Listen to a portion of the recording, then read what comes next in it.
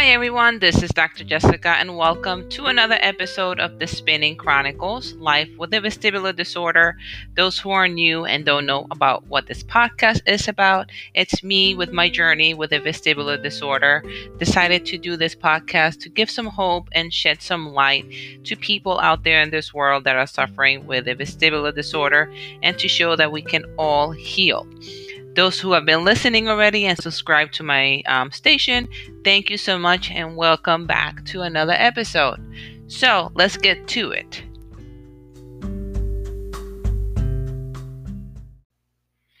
Hi everyone, Dr. Jessica is back here today. Last time we talked about was when I went to see a neuroophthalmologist where I was diagnosed with CI, convergence insufficiency, and then my VRT therapist, my vestibular rehab therapist, sent me to see a neurooptometrist to see if it could help me with my visual vertigo symptoms or visual dizziness symptoms. And I spoke that I found one near my house, and that she will take insurance for the initial, but not for the vision therapy services. And then COVID hit, so I was supposed to start with her in March, but then they locked down New York because of COVID cases. So she gave me this software. I don't know if I can say the name or not because I don't want it to be a announcement, me promoting something, even though it's amazing, that I could do at home. I did it morning, lunchtime, and nighttime, evening time. So I was feeling okay. I was feeling like 40, I think I said 45%. And I continued doing it at home until they reopened back. She reopened back her office. I think it was the end of April.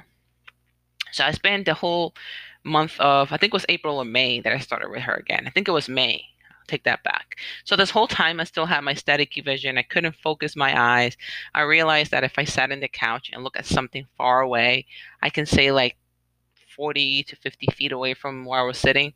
I couldn't focus my eyes and everything was like staticky, or what we call visual snow. So when she reopened back her office, I was able to go back. She calls me. She says, I'm going to open my office back such and such day. Can you come on a Tuesday? I told her I can't because Tuesdays I work. So she opens that office near my house on Tuesdays and Sundays. So she said, does Sunday work for you? I'm like, that's great. So she tells me, make sure you wear leggings or working out pants, sneakers, and a comfortable working out shirt. A t-shirt, a nice shirt, sweater, whatever you want to do, but you're going to be moving a lot. I was like in my mind, okay, but it's just for my eyes. Didn't tell her that. But I was like, sure, that's what I normally wear. Everywhere I go, I wear like a nice pair of leggings, sneakers, and a regular t-shirt. So I go in, and this is in a town that is really nice town here in Long Island, and I'm looking for the area, and I already been there because she did an exam. But then I found a big parking lot in the back, and it has two doors, one in the front, one in the back. I didn't know that. And I go in, and I see all these people. It was not a lot of people. It was like probably like two patients there, her and another doctor. Um, the two people were skating, like in this skating pad side to side with our Xbox remote control. And I was like, okay, that looks interesting. So when she sees me, she pulls me in. She goes, how you feeling? I'm like, well, basically the same since I last saw you. Nothing has literally changed. I've been doing the software at home. And she goes, I know because I've been checking out your progress. The good thing about that software is that you can also see the report of your initial exam. And my eye motion was graded as poor by the software. So my eyes were horrible.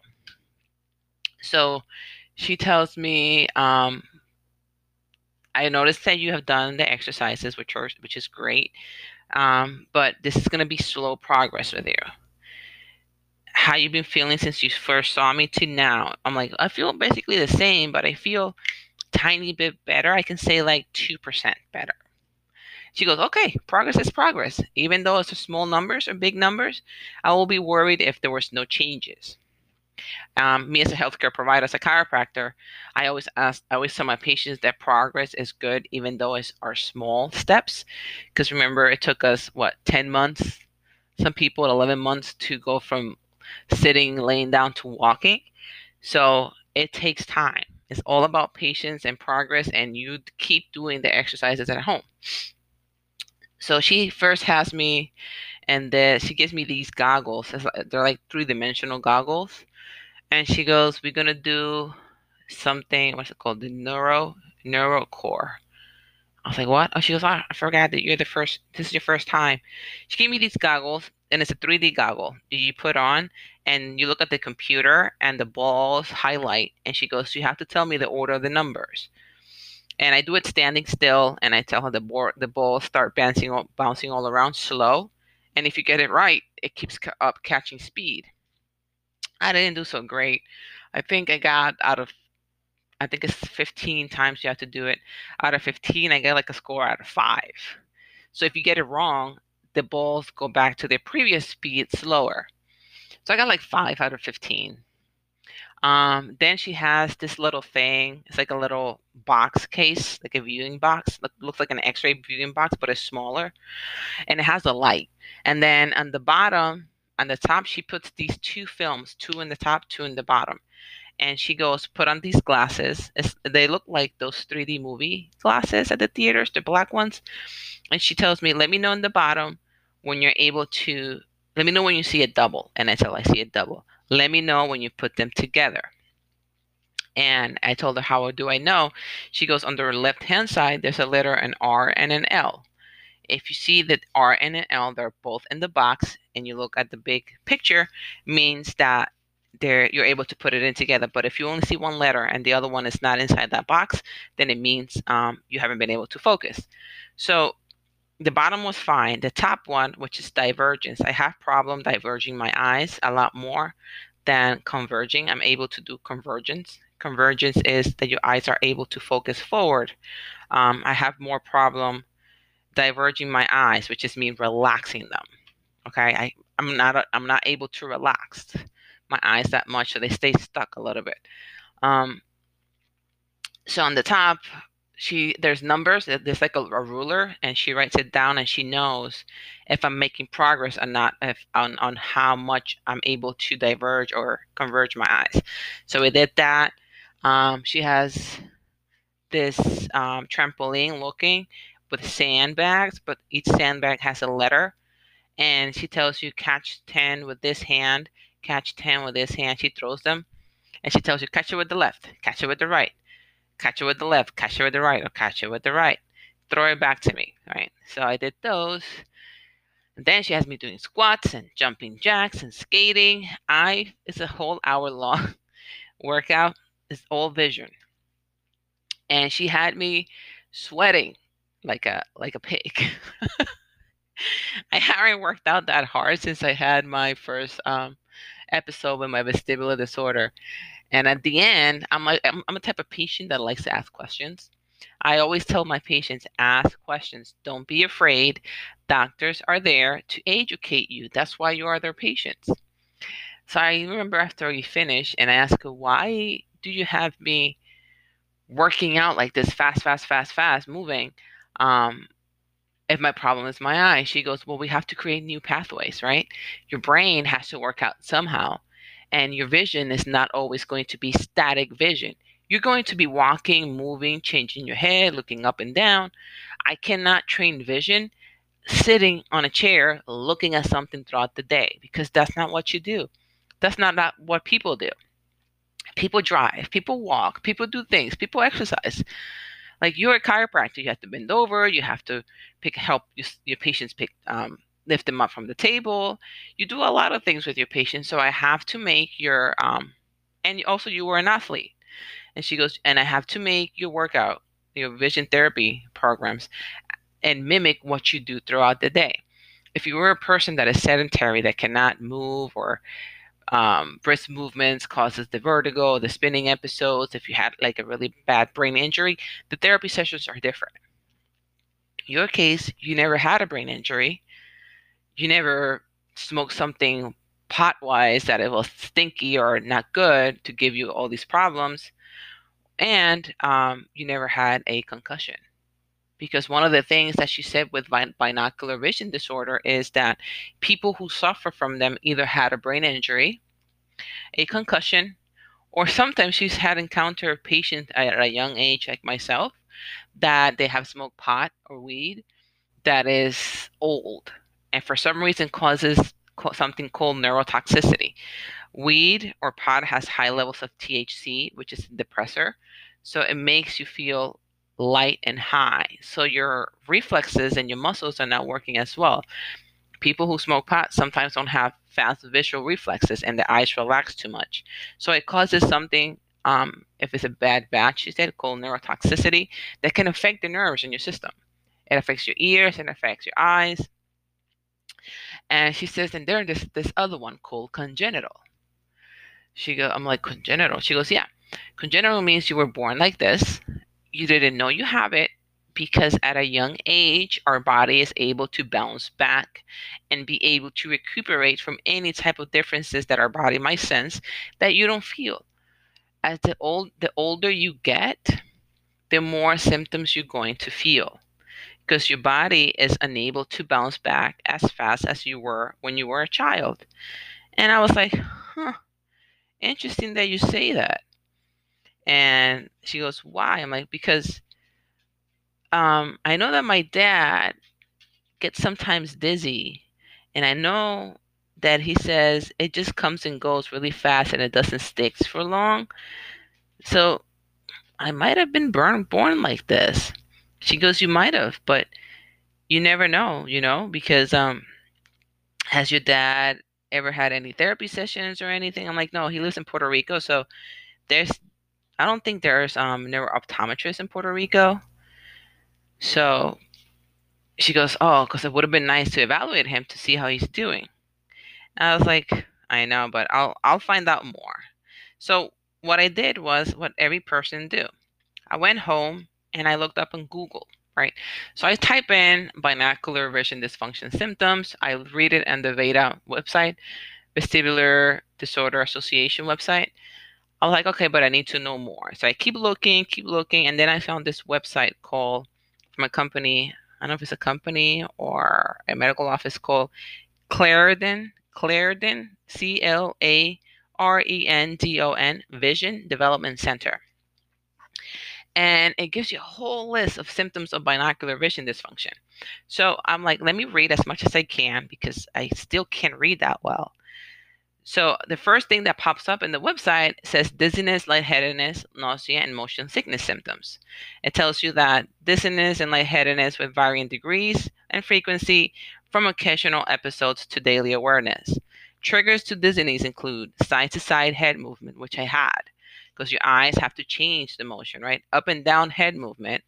Getting up quickly from a seated position. I didn't have that one, but bending over to retrieve an object. I used to get that one since I was younger. I remember that. Getting up quickly, riding as a passenger in a car, especially in the back seat. I remember in the back seat, I would get a little bit, sometimes, not all the time, my eyes would get a little bit fatigued and I would like pass out. Going around curves, rolling in a car, that never happened to me. High speed expressway driving with fast moving vehicles passing on either side.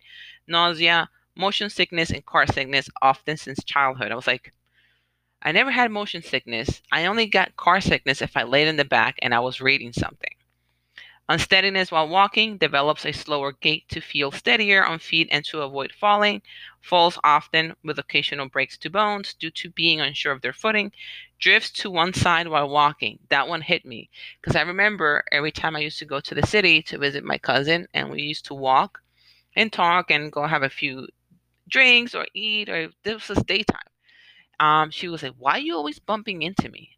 I always drift to the right side when walking. She goes, you never walking in a straight line, and I'm always tripping on my foot. So I used to trip on my right foot a lot. And then unintentional moves into someone else's space while walking next to them. Feels like their midline of the body center is shifted to one side. Walks into the door frames, edges of tables, and corners of counters. I hit my right elbow constantly since I can remember. I used to walk through doorways, hit my right elbow. I would walk near a table, here hit my right elbow. And my cousin's like, why? You always hitting yourself or drifting to this side. And now I started to think, when I first had my first episode, my whole body went to the right side, went into the other doctor's room, which was interesting. And then they say that symptoms are similar to those seen in patients with multiple sclerosis, sequelas of strokes, inner ear disorders, or Meniere's disease. This is why vestibular disorders is so difficult to diagnose, because symptoms mimic other stuff.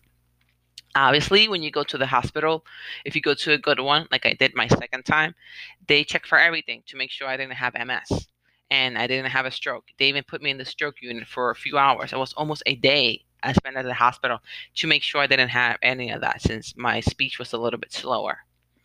Then it says head and neck and shoulder pain symptoms, which is similar to people who have vestibular migraines, right? So it says headaches with varying degrees of intensity and location. Most common locations: forehead, temples, back of the head. I was like, oh my God, that's me. I've been having headaches since this whole situation happened, in the back of my head, forehead, top of my head, temples. It was my whole head felt horrible. Not just one side of the head, like regular migraines, my whole head. Pain with eye movements. I was impressed because moving my eyes in circles or looking at things were hurting. Feeling of pressure and heaviness on top of the head constantly since I had my first vestibular disorder. Facial sinus pain, pain in the jaw region, severe neck and shoulder discomfort due to accompanying head tilt, frequently obvious.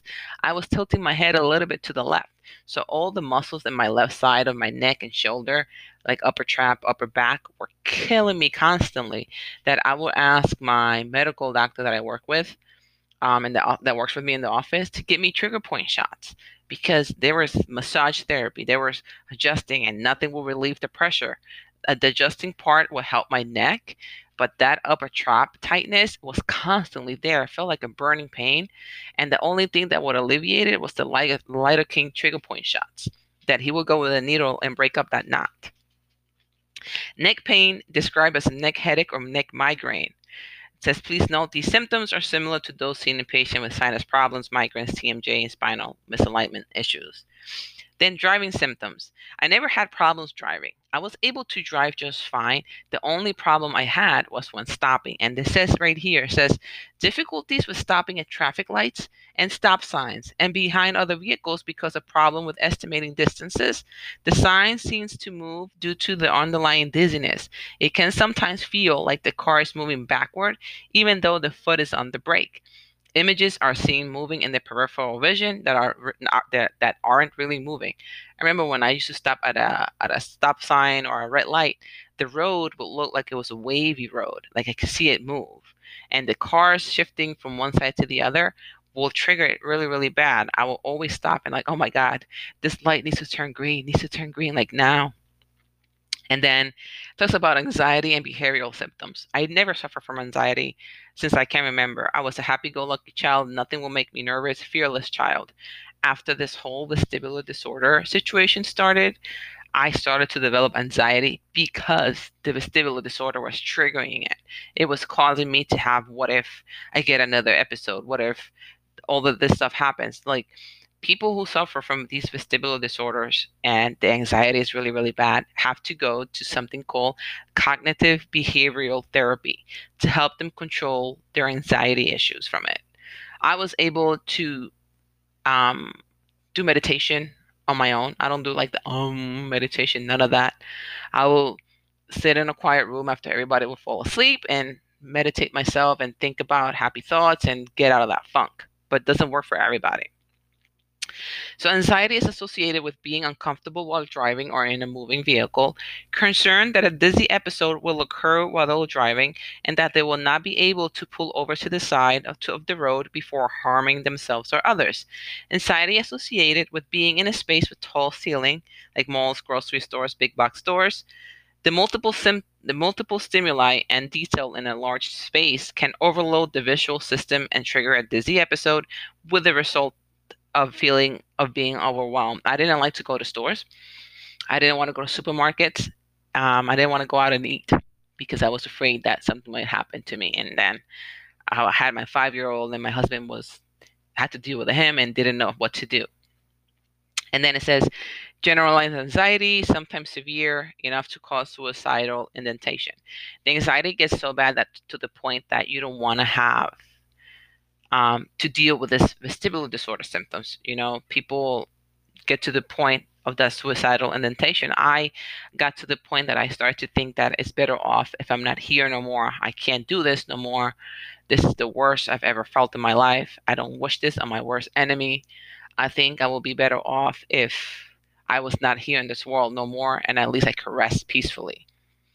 Those thoughts came to my mind tons of times, and I even told that to my mom. And I get teary-eyed because I don't wish this on anybody. Nobody knows what you go through. And when these thoughts start coming in, it starts to consume you. My friends know that I'm a happy person. I like to talk. I'm really social. I'm tough. But this whole situation has changed my mindset completely. And when you get to this point that I don't want to talk to nobody, to my friends, I just want to be locked in my room and just get home, take a shower, and go to sleep. And got to the point that your thoughts are really, really dark. Anyways, oh God. So it says also reading and learning disability. Kids can have this. Okay, kids can have the situation that where they start to read and they don't comprehend what I read. What caught my attention was I was a straight A student since elementary school. And it says here that rereading for comprehension and difficulty concentrating. I remember I used to read a line multiple times because I wouldn't comprehend the sentence. I was like, wait a second. But I will read it, I will hear it in my mind, but then I will read the second sentence and then I forgot what I read before. It says also skipping lines while reading, losing their place while reading, using their finger or a rule as a guide to follow along on a line of print. I used to lose my reading line all the time. I used to have a ruler when I used to read, and I used to read with my finger, and I used to read sometimes out loud so I can hear it, so I can process what I was hearing. Words running together while reading, fatigue when reading. I used to get super sleepy when I used to read. It could be like, 15 minutes or 10 minutes into reading, and my eyes will like, woo, daze off and go to sleep. Like I will pass out. I will pass out on top of my book reading while elementary school, middle school, high school, undergrad, grad school. I will fall asleep. Like, why am I so tired all of a sudden? Sleep patterns, fitful and restless sleep pattern, aware of eye movement making them dizzy, even while trying to fall asleep, causing dizziness. Often they sleep better when the room is completely dark, since the light will be seen through the eyelids, triggering visual vertigo. This was one of the big ones for me. I used to have to sleep with a pitch black room. I couldn't never fall asleep because I could see my eyes flickering a little bit. This was before even. Now, after the whole situation happened, same thing. I can't sleep completely unless the room is completely dark. We have big windows in our bedroom, and we're putting curtains now. So lately, I've been sleeping for the past few months with a sleeping mask. It makes everything pitch black, and it's when I can have beautiful sleep with nothing bothering me. Double vision symptoms, sensitivity to bright lights from misalignments of eyes, causing an exaggerated amount of glare of all surfaces. Since younger, I was sensitive to light. I will go outside, play outside for a long time, come back inside, and I will see the whole room like a little bit darker and dimmer, which was weird. My eyes wouldn't accommodate for the light's difference. Also, when driving, I will always put the visor down. It could be cloudy, it could be rainy, but I will still put the visor down because the glare of whatever was left in the sky will bother my eyes. Still to this day, still happens. Blurred vision, overlapping vision, double vision, and shadow vision. I had all that since I had my whole episode with this vestibular disorder. Poor depth perception, sometimes feeling uncoordinated since childhood, especially with sports like catching or hitting a ball. Activities requiring hand and eye coordination. I used to play volleyball for fun and softball. I was good at softball. I was able to hit the ball and catch it. Volleyball was a tricky one. I was able to set the ball and all that stuff. But when I had to spike it, my eye wouldn't coordinate with my hand to hit it. I will always miss it. Don't know why. And then I figure out that when I close one eye, now since I have the vestibular disorder, I'm able to see better. I get less symptoms. So closing or covering an eye eases visual tasks, which makes it a lot easier. And then the standard vision symptoms, which is eye strain, blurred distance vision, which I had, blurred near vision, which I had all that. And then the miscellaneous, they have it. Symptoms are feeling spacey. Your body feels that it's there, but it's not there. You feel out of body sensation. It's called derealization. Having difficulty concentrating with someone is talking to them, especially when it is for more than a couple of minutes. Difficulty looking at other people in the eyes for any prolonged period of time. It is made worse when the person is moving his or her hands or body, which can overstimulate the visual system and trigger dizziness. It's funny because I was never able to look at people's eyes when they talk to me. I will always look at their nose or mouth since I can remember. I would never make eye contact with a person. And I will say that that's because I was shy as a younger child. And my shyness went away after I went to, I think, grad school. So, but after I had this situation with my dizziness disorder, I will have patience. Obviously, I'm talking to people from 10 in the morning to 7:30 p.m. And then I come home and talk to my husband and my son. But the patient specifically, I had to make eye contact with them because if you don't, they're going to think that you don't care. So I will look at their nose and mouth. I had a few patients that they like to talk and moving their arms a lot and all that stuff. And I remember I will look at their face, at their nose and mouth, and then I will still get spacey and dizzy, like really dizzy. I will look away for 1 second, and they kept talking to me, and I will answer them, but I will look away for 1 second to accommodate my eyes, and then I will tell them, okay, that's fine. Let's go lay you down on the table and you can keep telling me about it because I didn't want to be rude and be like, can you stop this? Because I don't like patients to know what I have. I like to separate my professional life from my personal life. So it's good to have that. So patients were used to it. So none of my patients know what I have going on. Right. So it's pretty interesting. And then it says that the number of severity of symptoms are different in each person. Some people are disabled, others aren't bothered much. Many people with traumatic brain injury develop a small amount of eye misalignment from their injury that caused these symptoms. So it was really interesting because I read the vestibular migraine symptoms, the vestibular neuritis symptoms, and I was like, I have some of these, but not all of it. When I read these ones about binocular vision dysfunction, I was like, this is me. This is completely me. I've had this since I was a child because I've never had a concussion. I've never had a traumatic brain injury. I've never done anything. This just happens out of nowhere. And the funny thing about binocular vision dysfunction, I was reading about it in another article. Patients start to feel these symptoms after 40, as early as 35. Guess what? It hit me when I was 36. I'm 37 right now. So it made common sense. I had this since I was a child, but my body was able to accommodate to it. Now that I'm getting older and my vision is changing, my body is like, what is this happening? I can't catch up. Boom. There we go. Binocular vision dysfunction. So I still with the doctor. I started with her in May of 2020, and I'm still seeing her every Sunday at 11 o'clock in the morning.